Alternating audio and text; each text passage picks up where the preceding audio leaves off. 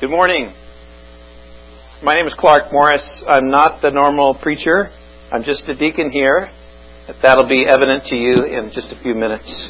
And it may seem like a conspiracy because my son Jacob spoke last week, and now I'm speaking this week. And so maybe we won't be surprised if Stephanie is preaching next week. Or maybe we would be surprised. But she can preach. Let me tell you, I've heard them. Oh man, they hit you right in the heart. She can preach it. After service last Sunday, we drove, and we had some family here, and we were celebrating birthdays at our house, so we drove to the grocery store, Price Chopper in Liberty, and Jacob was with me, and we were getting ice cream and ice, stuff you use to celebrate with, and he was in his suit, and the gentleman who was ringing us up is also a Liberty North student, as Jake is, and so he looked at Jake and kind of puzzlingly he said, "Why are you dressed up? Why are you dressed up?" There was a day when people wouldn't wonder why people were dressed up on a Sunday morning. And I bet that if you went to the grocery store, you went to that same grocery store today after service, and you get some Tostitos, and you get some nacho cheese, and you get some salsa, and maybe a bowl in the shape of a football, and you go to the register, they're not going to ask you, "Is there a game today?" Because they know there's a game today.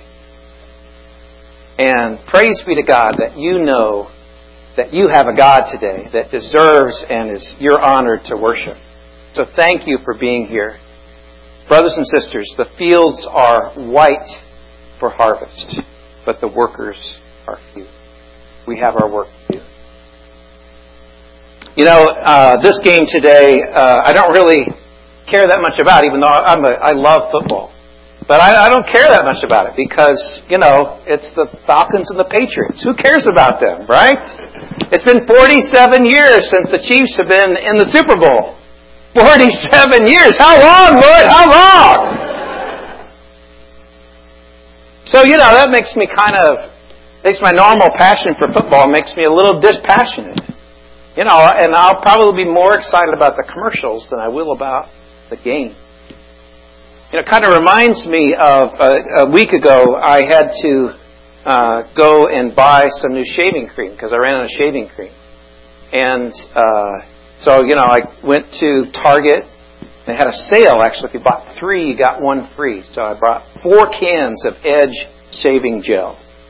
Sensitive skin. I'm sensitive. And I went home, and then the next morning, I pull out my brand new can. See, what's great about a brand new can of shaving gel is that it's all pressurized. So when you push that button, man, it comes out of there. But that's not what happened. I pushed the button, and it was just kind of drained over the side. And I was like, man, this is a brand new can. They didn't put the energy in it. They didn't put the stuff in it that makes it really come out. So every morning when I get that can, I'm like, ooh, not like shooting out of there. That's kind of like me watching this game today. I'm just not really that passionate. And there's this verse in Revelation that has scared me my whole entire life. And it's where it's being revealed about, it's talking about these churches. And it's this letter to these churches. And so one of the churches is Laodicea in Revelation chapter 3. And the great John wrote this down. He said, this is what the Lord revealed to him. When he talked about Laodicea, he said, "These are the words of the Amen, the faithful and true witness, the ruler of God's creation. I know your deeds, that you are neither cold nor hot. I wish you were either one or the other. So because you are lukewarm, neither cold or hot, I'm about to spit you out of my mouth. You say, I am rich, I have acquired wealth, and do not need a thing. But you do not realize that you are wretched, pitiful, poor, blind, and naked. Man, that has scared me. Because that sounds like me. Laodicea sounds like me. And it is a warning to me that God doesn't like lukewarm. God doesn't like cans of shaving cream that don't have the energy to really spurt out the gel. God doesn't like football fans that watch a game and kind of like, oh, I don't care who wins. God doesn't like lukewarm. He'd rather you be firing against Him than just sitting there kind of, oh, whatever. And that when we get rich and fat and happy, our temptation, and I think this is natural, our temptation is to say, I've acquired, I don't need anything. And we lose that passion, that fire that we need for God. The essence of all that we need. Now the good news is as you read on, John kind of lightens up on us a little bit, and he says, and God reminds us, and he says in verse 19, those whom I love I rebuke and discipline. So be earnest and repent. Here I am, I stand at the door and knock. If anyone hears my voice and opens the door, I will come in and eat with that person, and they with me. To the one who is victorious, I will give the right to sit with me on my throne, just as I was victorious and sat down with my Father on my throne. Whoever has ears, let him hear. And so, brothers and sisters, this morning, I'd say, whoever has ears, please hear. Please hear what God is trying to reveal to you. And see, this is the difficult task, because God is trying to use me, this really imperfect person, and we could talk a long time about all my imperfections, but He's trying to use me this morning to speak to you. And I can't get inside you. I know that there's a lot going on inside you.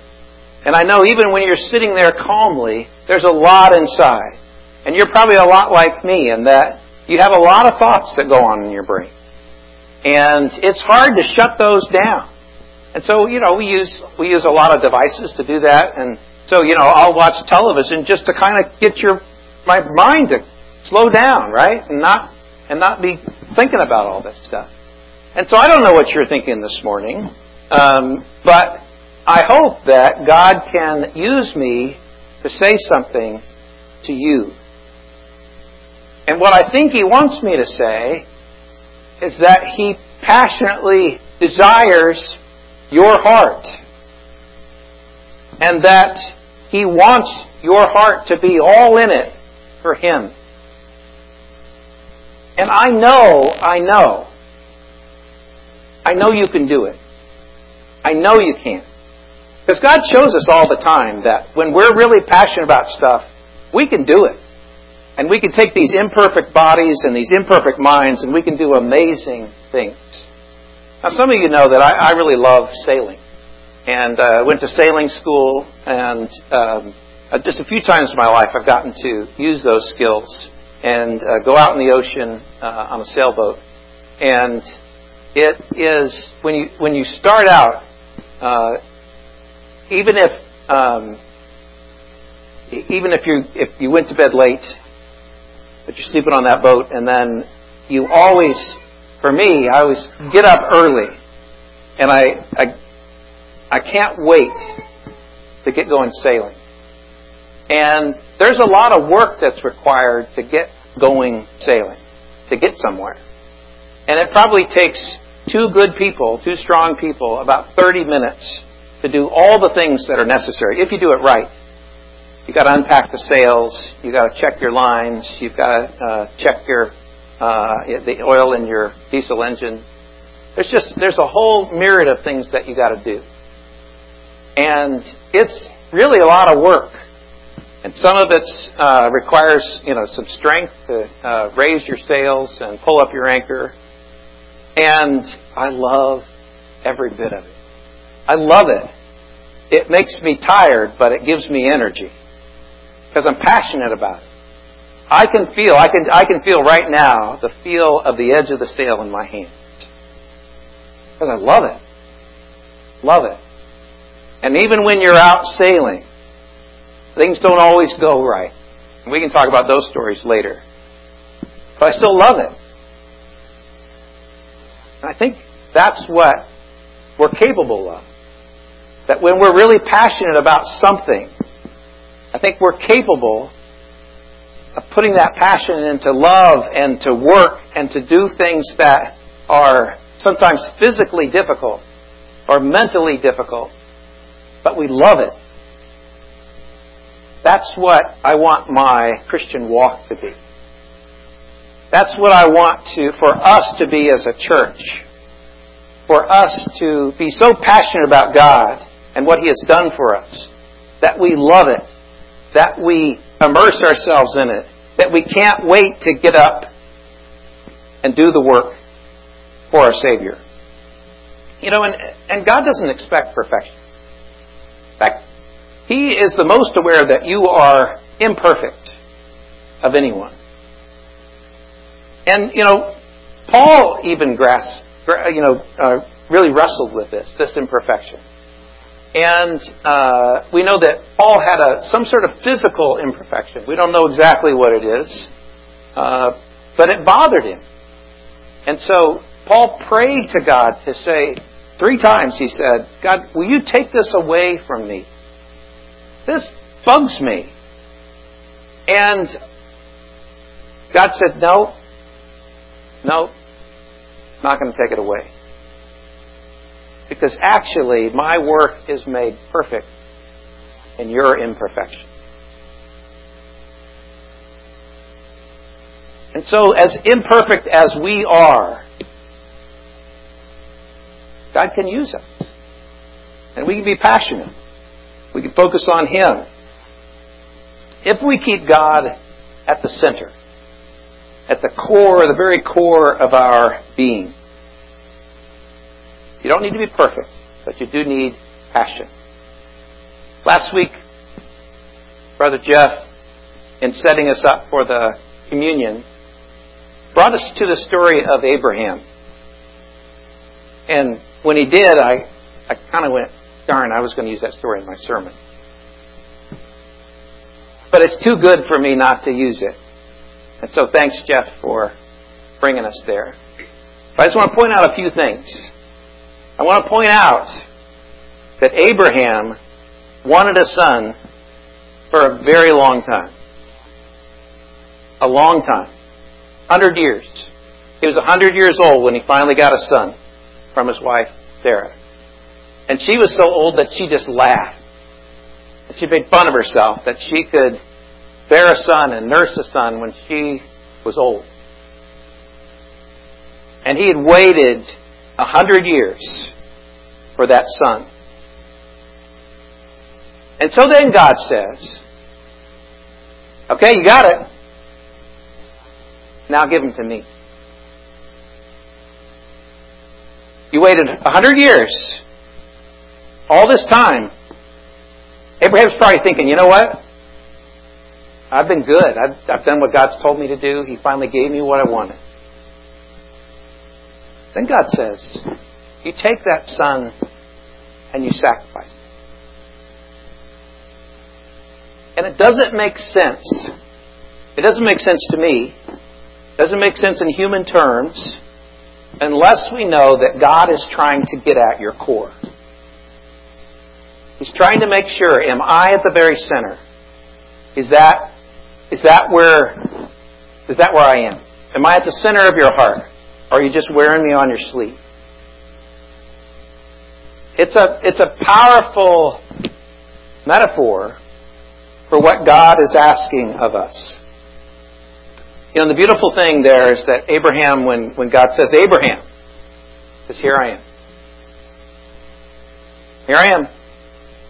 Okay, take your son, take Isaac, take him up on the mountain and sacrifice him, which is a raw deal for Isaac. It's a bummer. It's like, why couldn't I be born into some other family, right? But God said, take him up there. Who's at the center of your heart? Is it Isaac or is it me? And so we know the rest of the story, right? The story turns out pretty well because when Abraham is about to sacrifice Isaac, at the very moment he's going to do it, here comes God again. He says, Abraham, Abraham. What's his reply? Here I am.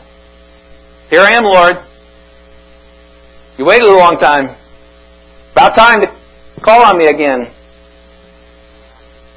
So, but it's clear, it is crystal clear, that for Abraham, even though he probably had the right, in human terms, to think, I waited all this time, I did what God told me to do, I finally got a son, I shouldn't be asked to sacrifice what I waited all these years for. You know he loved Isaac. And the point was, who's at the center? Who's at the very core? You know, Jesus even said this in his words. He said, anyone who loves their father or mother more than me is not worthy of me. And anyone who loves their son or daughter more than me is not worthy of me. Whoever does not take up their cross and follow me is not worthy of me. So Jesus puts it in the terms of, I've got to be first. And if I'm not first, you don't get it. And I know that you're here because you get that. And what I'm pleading with you and with me and for us is to make sure that we have Christ, we have God in the center of our hearts. So much so that our passion always points us towards God. Always puts Him first. And so you might be saying to me this morning, well, how do you do that? How do you take up your cross and follow Jesus? How can I be worthy of Christ? And I really think it's about your passion. It's about your love. It's about setting your mind on Christ, on God. So much so that all these other things and thoughts in your life, they're there, but they swirl around this centering point, which is God. And that by putting your passion into your life, your passion for God, I believe it will begin to make a difference. Now, I might not be able to see that difference, but I think it will make a difference in your life. When I was in college, I went to William Jewell College and I sang in our concert choir. And if you've never heard the concert choir from William Jewell, they have a great tradition, and it's a really good choir. And they sing, what I would say is, sort of high art music or fine art music, stuff like, Purcell and Vivaldi and all kinds of good stuff. And I just had a blast getting to do it when I was in college. And there is, every December, there's a holiday service called City Come Again down at Grace and Holy Trinity Cathedral. And the choir's there and they're all robed up and they march around the cathedral and then up into the loft and sing, and the music in that cathedral just sort of rolls over the audience. There's a big organ there, and so it's, if you like that stuff, it's really good. So, one year when I was in college and singing that service, apparently my parents found out that was going to happen. I'm not quite sure because I was the kind of son that didn't tell my parents very much about stuff like that. Mm-hmm. And but I didn't know that. And so my father was actually working in Kansas City at that time. They lived in up north of St. Joseph, but he was driving down and commuting and working in Kansas City. I think over near Riverside, if I remember correctly. And you sort of have to know my father. My father was born and raised in Oklahoma in the Depression. He loved music as long as it was country music. And he loved poetry, the kind of poetry that you found in country music, like, there's a tear in my beer because I'm crying over you. He wasn't exactly what you would call a fine arts kind of guy. And that was more my mom. And so he was an amazing person, though, and known in the church, and I loved him to death. And but on this Monday, when I was singing this service, and having a good time, on my way out, walking out in processional, robed up in the choir, I noticed at the corner of my eye my dad sitting in the audience. And at the time, I'm sorry, I'm getting emotional about it because my dad's passed on now, so I'm sentimental. But at the time, I recognized that I didn't know for who I was singing. I was just singing away because it was pretty music. I didn't know I was singing for my dad. And then, afterwards, I was. It really meant a lot to me that he was there.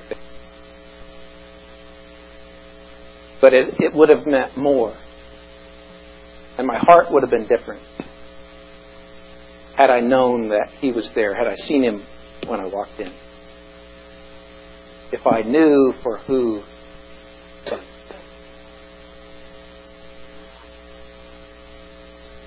And God knows that you're here.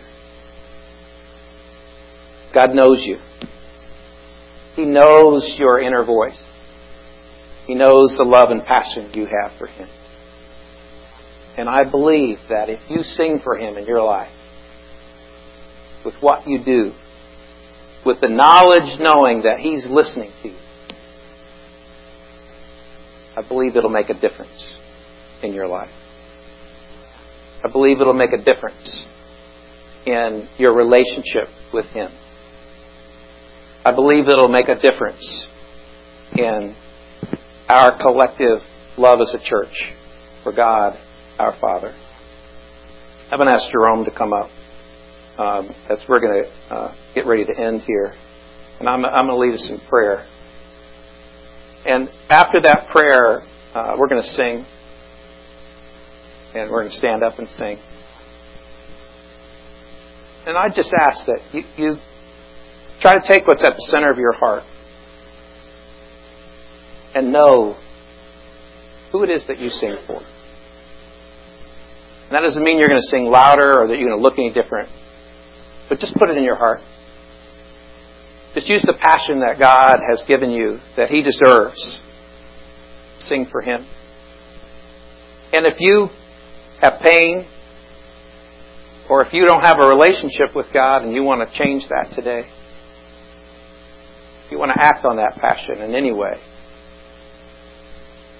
when we sing, we invite you to come forward. So let's pray together. Father God, to You who loves us and has freed us from our sins by Christ's blood, You made us to be a kingdom to serve You as our God and Father. To You, God, be glory and power forever and ever. God, we await the day when we see the Lord coming in the clouds, knowing that every eye will see Him. Even those who turned against Him will see Him. They'll bow with all of us, Lord, all of us here on earth. We know, Father, that You are the Alpha and the Omega, our beginning and our end, who is and who was and who is to come. Come quickly, Lord Jesus. Bless Your people today, Lord. Bless us that seek You, and may we find You. May we hold You in our hearts, and may our passion for You always be on display. May we hear Your voice today, Lord. Put our faith in Jesus Christ. Who is able to keep us from falling and to present us before your glorious presence without fault and with great joy? To you, God, be glory, majesty, power, and authority through Jesus Christ our Lord, before all ages, now and forevermore. Amen.